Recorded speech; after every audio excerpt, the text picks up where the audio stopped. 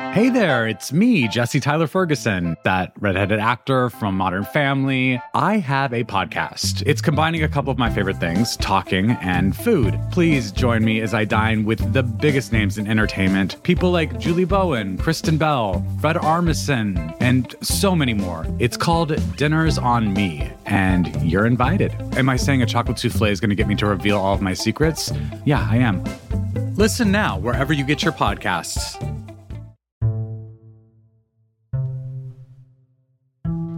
Hi, Can He Do That, listeners? My name is Carol Alderman. I'm the producer here on the show, and I'll be filling in for Allison Michaels this week. And what a week it has been. Through 2 closed-door sessions and 1 public hearing, Michael Cohen, President Trump's former longtime lawyer and self-described fixer, testified to Congress. It's likely the last time we'll hear from him publicly before he begins a 3-year prison sentence for financial crimes and lying to lawmakers to protect Trump. In the explosive televised hearing on Wednesday, WikiLeaks, the Trump Tower meeting, and the Trump Organization's business dealings were all on the agenda.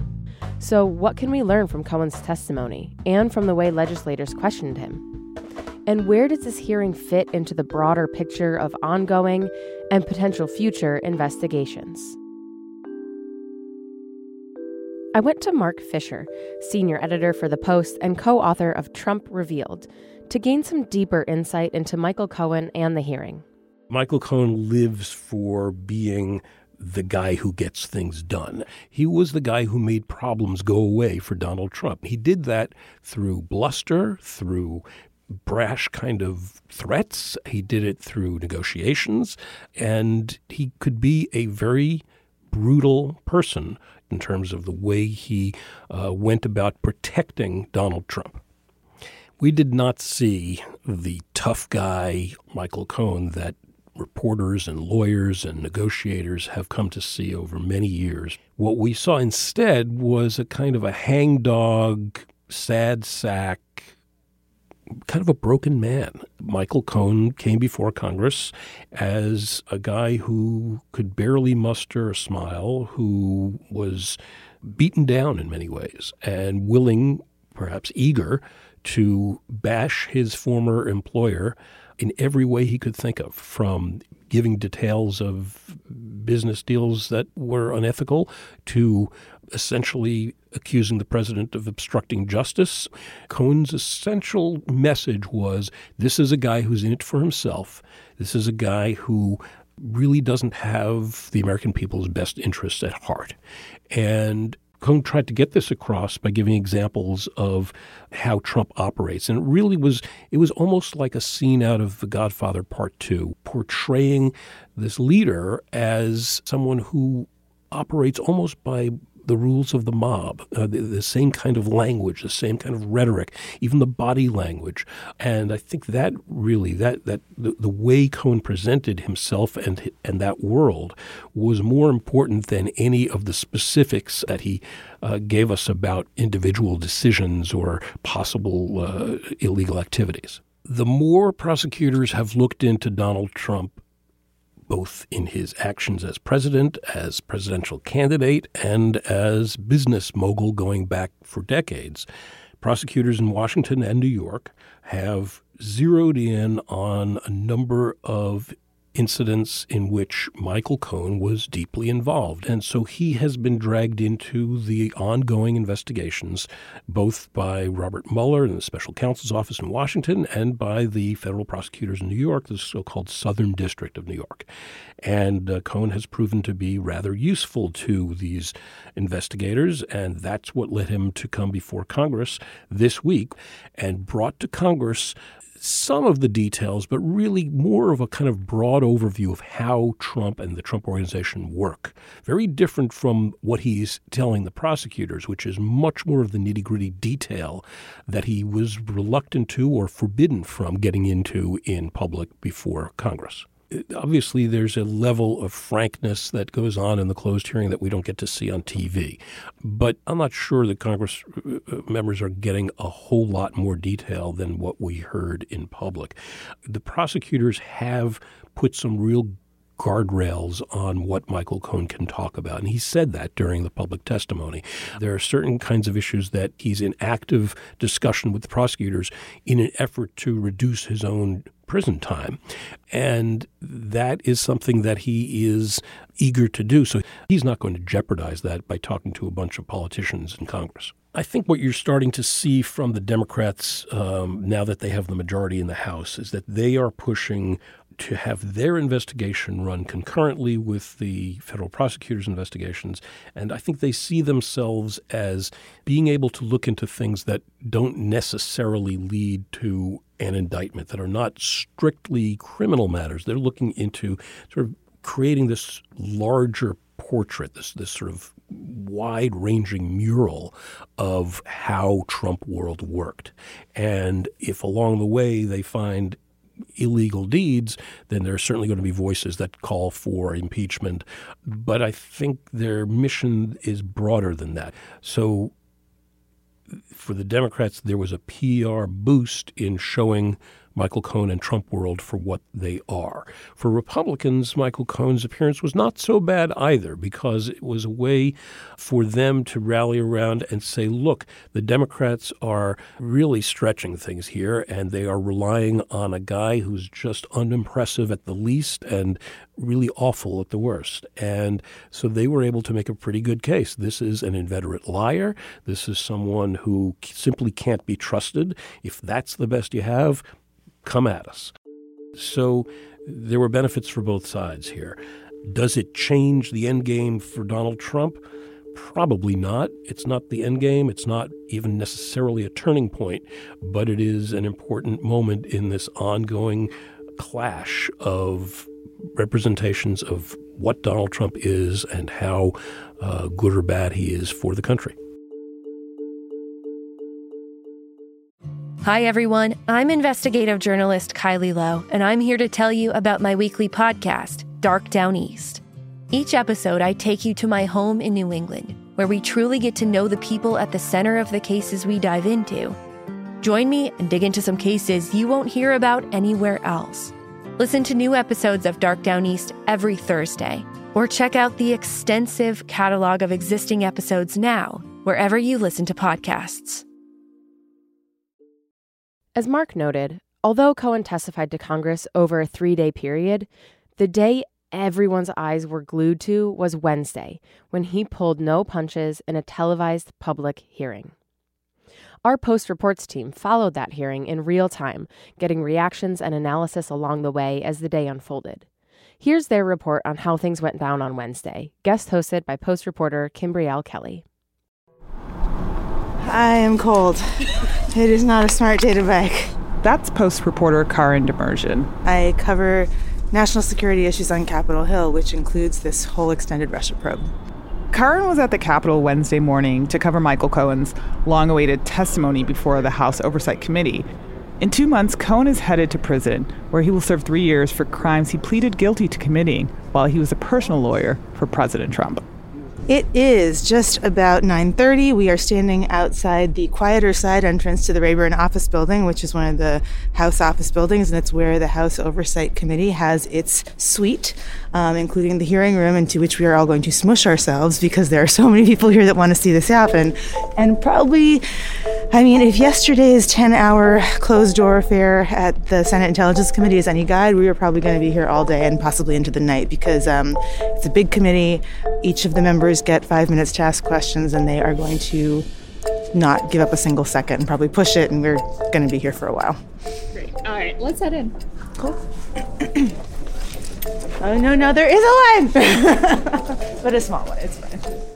Today, the committee will hear the testimony of Michael Cohen, President Donald Trump's longtime personal attorney and one of his closest advisors over the last decade. President Trump's former lawyer and self-confessed fixer, Michael Cohen appeared before a congressional committee today, a chastened man. I am here under oath to correct the record, to answer the committee's questions truthfully, and to offer the American people what I know about President Trump. I recognize that some of you may doubt and attack me on my credibility. I am ashamed of my own failings and publicly accepted responsibility for them by pleading guilty in the Southern District of New York. There's a lot of back and forth sniping. Not as much between Democrats and Republican lawmakers as between lawmakers and Cohen, especially on the GOP side. It is not a one-note case, but there's one refrain, basically, that the Republicans are driving, which is that you lied before, so we can't trust you now. To our nation, I am sorry for actively working to hide from you the truth about Mr. Trump when you needed it most. For those who question my motives for being here today, I understand. I have lied, but I am not a liar. And I have done bad things, but I am not a bad man. I have fixed things, but I am no longer your fixer, Mr. Trump. My testimony certainly does not diminish the pain that I have caused my family and my friends. Nothing can do that. And I have never asked for, nor would I accept, a pardon from President Trump. He frequently acknowledges how he lied. He frequently talks about how much he has to lose in going to prison and being separated from his family. He talked about his motivations. He talked about his impressions of the president. But then he just goes point by point, and interspersed in there. Not many people do their opening statements with Exhibit A, B, C, or I guess they were numbered in this case. But he was ready to just to make the strongest case that he knows how about Trump being, in his words, a liar, a cheat, a racist. I am not a perfect man. I have done things I am not proud of, and I will live with the consequences of my actions for the rest of my life. I may not be able to change the past, but I can do right by the American people here today. Cohen said that he was ready to take responsibility and tell the truth about Donald Trump. I am ashamed of my weakness and my misplaced loyalty, of the things I did for Mr. Trump in an effort to protect and promote him. I am ashamed that I chose to take part in concealing Mr. Trump's illicit acts rather than listening to my own conscience. I am ashamed because I know what Mr. Trump is. He is a racist, he is a con man, and he is a cheat. He addressed the hush money payment to Stormy Daniels, providing what he said was evidence. I am providing the committee today with several documents, and these include a copy of a check Mr. Trump wrote from his personal bank account after he became president to reimburse me for the hush money payments I made to cover up his affair with an adult film star and to prevent damage to his campaign. Cohen also addressed key issues which have been the focus of the special counsel's investigation, including the WikiLeaks email hack and the infamous Trump Tower meeting with Russians about, quote, dirt on Hillary Clinton. Days before the Democratic convention, I was in Mr. Trump's office when his secretary announced that Roger Stone was on the phone. Mr. Trump put Mr. Stone on the speakerphone. Mr. Stone told Mr. Trump that he had just gotten off the phone with Julian Assange, and that Mr. Assange told Mr. Stone that within a couple of days, there would be a massive dump of emails that would damage Hillary Clinton's campaign. Mr. Trump responded by stating to the effect, "Wouldn't that be great?" Questions have been raised about whether I know of direct evidence that Mr. Trump or his campaign colluded with Russia. I do not, and I want to be clear, but I have my suspicions. Sometime in the summer of 2017, I read all over the media that there had been a meeting in Trump Tower in June of 2016 involving Don Jr. and others from the campaign with Russians, including a representative of the Russian government, and an email setting up the meeting with the subject line, dirt on Hillary Clinton. Something clicked in my mind. I remembered being in a room with Mr. Trump, probably in early June of 2016, when something peculiar happened. Don Trump Jr. came into the room and walked behind his father's desk, which in and of itself was unusual. People didn't just walk behind Mr. Trump's desk to talk to him. And I recall Don Jr. leaning over to his father and speaking in a low voice, which I could clearly hear, and saying, "The meeting is all set." And I remember Mr. Trump saying, "Okay, good, let me know." Nothing went on in Trump world, especially the campaign, without Mr. Trump's knowledge and approval.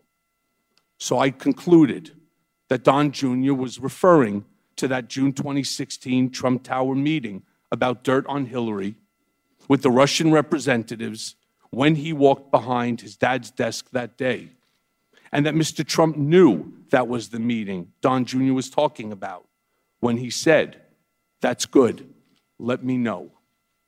It's just after 11 o'clock. Michael Cohen just finished his testimony to the House Oversight Committee. What are your first impressions, Roz? Well, Cohen's testimony was released overnight, so he stuck very closely to the written document that we had received. But that document just had basically one bombshell per page, and hearing him read it aloud is just such an astounding moment. Post reporter Roz Helderman has been covering the Russia investigation. She was monitoring the hearing here in the Post newsroom.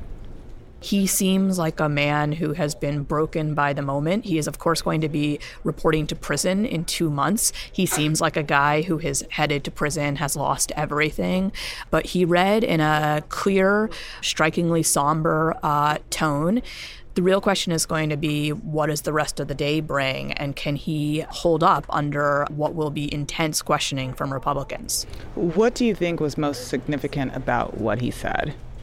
There were a few really significant things he said. One was this claim that we've never heard before, which was that he says that he was in the office with Donald Trump in July of 2016, shortly before the big WikiLeaks release of stolen emails from the Democratic Party, and he heard Roger Stone call Trump and on speakerphone tell him that he had just spoken to Julian Assange, and Assange had told him that a big dump of Hillary Clinton emails was going to be coming out very soon. Stone has denied that. He denied that in a text message to my colleague Manuel Roy Franzia just this morning. It certainly conflicts with everything Stone has said before, but that is a really shocking claim that Donald Trump knew in advance about what was coming from WikiLeaks. Other than that, I mean, I was just really struck by the character notes. You know, he had this recitation that the man he knew and worked for 10 years was a liar, a cheat, a con man, a racist. I thought that there was this really small but incredibly sort of personal and telling moment where he was describing the Stormy Daniels reimbursement scheme, and he talked about his particular regret at having lied to the First Lady, which of course is a reminder that Donald Trump to this day continues to deny he actually had an affair with Stormy Daniels. And, you know, this is Michael Cohen saying, yeah, he did. He did have that affair. He told me to lie to the First Lady about that, and I feel badly about it. She didn't deserve it. Now, when you were talking about the Roger Stone piece being significant, and I think Michael Cohen said that that dump was supposed to come a couple days later, why is the WikiLeaks so relevant? Why is that so important to this case and what's happening right now?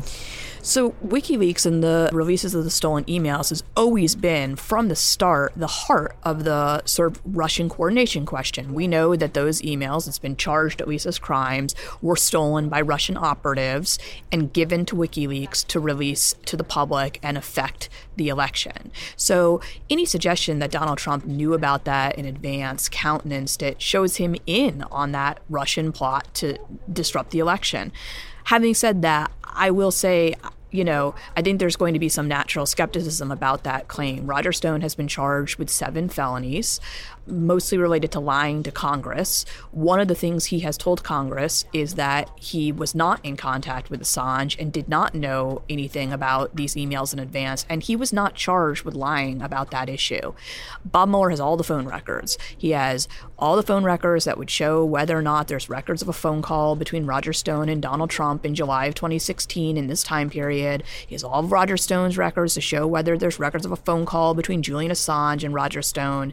You would certainly think that if he had records showing evidence to back up this claim for Michael Cohen, he would have charged it. And the discussion and the testimony about the Trump Tower meeting, that seemed pretty significant, but Michael Cohen was very clear that he had some assumptions about what the conversation was. But what was your take about his testimony? Yeah, tantalizing but inconclusive, right? This came up over the summer when Lanny Davis started telling news organizations that Michael Cohen had told investigators that he had evidence that the president's son had told Donald Trump about this Trump Tower meeting with the Russian lawyer. Donald Trump has denied that many, many times, said he did not learn about that meeting until 2017. Donald Trump Jr. has also denied it. So if Michael Cohen had evidence to the contrary, it would show that they were lying and that, Donald Trump knew this key fact of the story that he had always said he didn't. The story as told by Michael Cohen is not at all definitive, right? He says that he remembered after the Trump Tower meeting became public, he remembered an episode from around that time period, June 2016, when something kind of odd happened and Donald Trump Jr. went into his father's office, went behind his desk, which Cohen says was unusual, and sort of spoke to him in a low voice and said, "The meeting is set." And Trump responded, "Okay, good." The meeting could be any meeting. He doesn't have a day when this happens. He doesn't have another witness. He doesn't have an email or contemporaneous memo he wrote to himself about it. It's a little hard to find that to be conclusive evidence. Was there anything significant about Michael Cohen in his testimony stating that Donald Trump was individual one? I think that was a made-for-TV drama moment. I mean, we knew Donald Trump was individual one. He had said that in court, but clearly that was a moment intended for the drama because there's been a lot of conversation about individual one. So now you've got video footage of Michael Cohen looking in the camera and saying, unless there is any question about this, individual one is Donald J. Trump.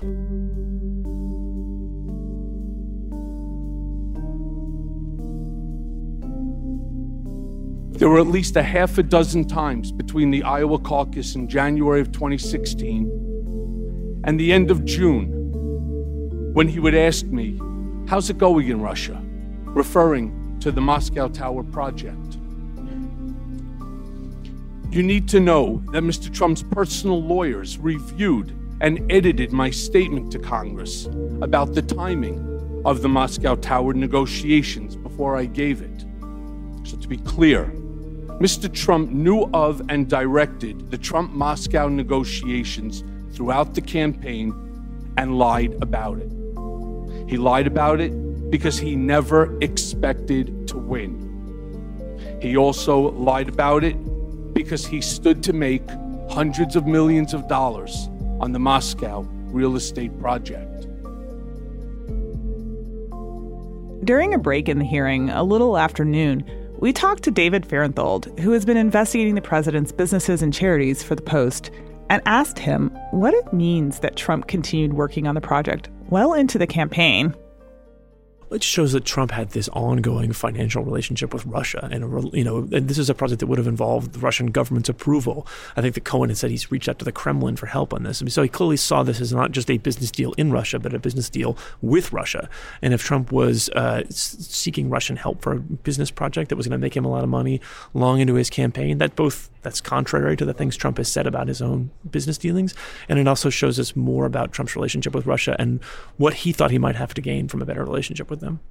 The other thing that David pointed to were these documents, these statements of financial condition that Cohen presented as evidence that Trump invented estimates about his own personal wealth in order to borrow money from banks. Basically, Trump would come up with these statements about his own wealth that were not audited. They were just based on his own estimates of how much his buildings were worth, how much his brand was worth. And he would use them, he would give them to banks who were thinking about giving him a loan. And he would say, look, I'm good for the money. He'd give them to insurance companies. He'd say, look, you lower my premiums, look how much money I have. And these statements, we'd seen some of them before, but Michael Cohen produced two new ones we'd never seen before. So now you can see what Trump was representing about himself to banks and insurance companies. But also those statements and how he tried to use that to leverage more influence in the media as well. He would also apparently give them to people who were doing like most, wealthiest lists, things like that. One of the crazy things about them is in 2012 to 2013. 2013, he's thinking about buying the Buffalo Bills, the NFL team. He needs a lot of money from Deutsche Bank. And all of a sudden, then he adds something that had never been in these financial statements before, $4 billion of brand. So he counts his brand. He assigns a random number to it, $4 billion.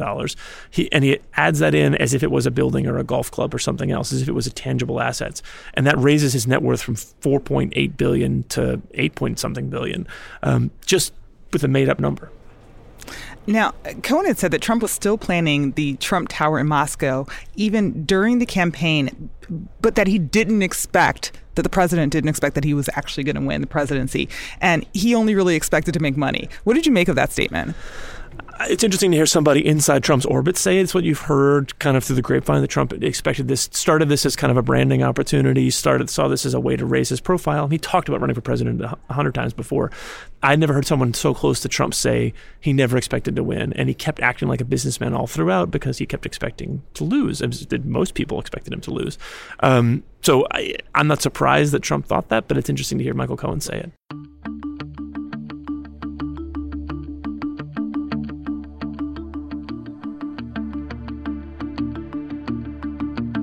Watching the hearing, maybe the biggest takeaway of all was how each side played their part. We checked in with political reporter Aaron Blake, who has been watching the hearing all day.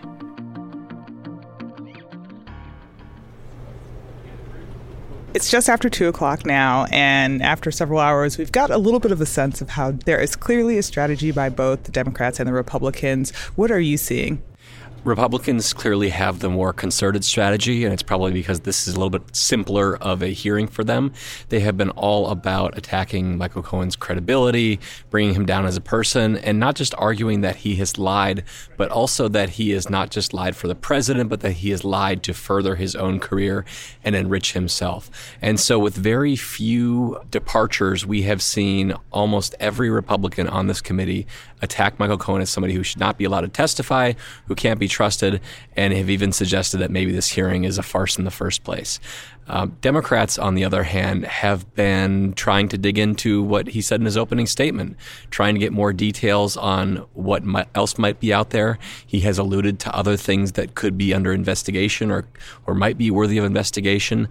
So they've been trying to advance this, and I think really in a lot of ways struggling to find what's beyond what was a pretty explosive opening statement from Michael Cohen, in which he seemed to pack many of the most important things that he was going to reveal today. It definitely seems like a lot of the questions today center around partisan politics, and people may be left having more questions. Do you feel like people who are watching this feel satisfied? It's probably not as satisfying as people would have thought if they are just tuning into their first congressional hearing. It's a messy process. These lawmakers only have 5 minutes with which to make an impact and try and get something out of a witness. What often happens in these cases, and this is certainly the case today, is the people who really want to learn something tend to be interested in different things. So it really jumps around a lot, and we may not see lawmakers follow up on really important points that other lawmakers have picked up on. And so it's been a little bit disjointed, but usually, generally speaking, in a hearing like this, if you get 2 to 3 major revelations in the question and answer section, the lawmakers will be pretty happy with that. Do you think anything's going to change as a result of today's hearing? The biggest change that could come out of this hearing would be in the realm of what's being investigated. Is there something that Michael Cohen brings forward that maybe investigators weren't aware of? Is there something that's under investigation that we weren't aware of and that is now being introduced to the American public? I think that Michael Cohen is hinting at a lot of potential wrongdoing, but he may not have a whole lot of smoking guns. And so, to the extent that his accounts help the investigators fill out a larger picture, that's really how he's valuable. And especially given he has credibility problems as somebody who has lied to Congress, relying just upon the things that he says was never going to be the whole story here. Great. Thank you, Aaron. Thank you. This has been another episode of Can He Do That? I'm Carol Alderman, filling in for Allison Michaels. If you liked this, please share it with family and friends, and let Allison know on Twitter at Allison Mikes or me at I am Carol Beth. And if you liked what you heard from Post Reports, you can get more from that podcast at washingtonpost.com/postreports. They have new episodes every weekday. Thanks so much for listening. Can He Do That is a team effort here at The Post. It's hosted by Allison Michaels, produced by me, Carol Alderman, with design help from Kat Riddell Brooks, logo art from Loren Boglio, and theme music from Ted Muldoon.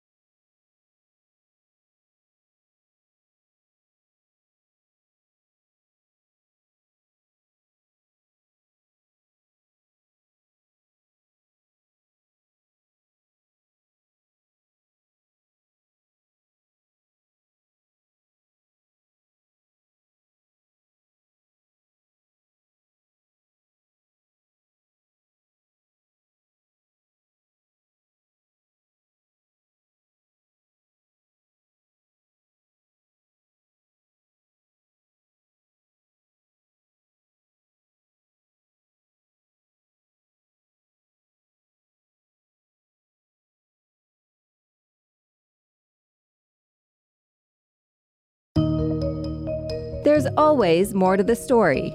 I'm Leanne Caldwell, anchor of Washington Post Live.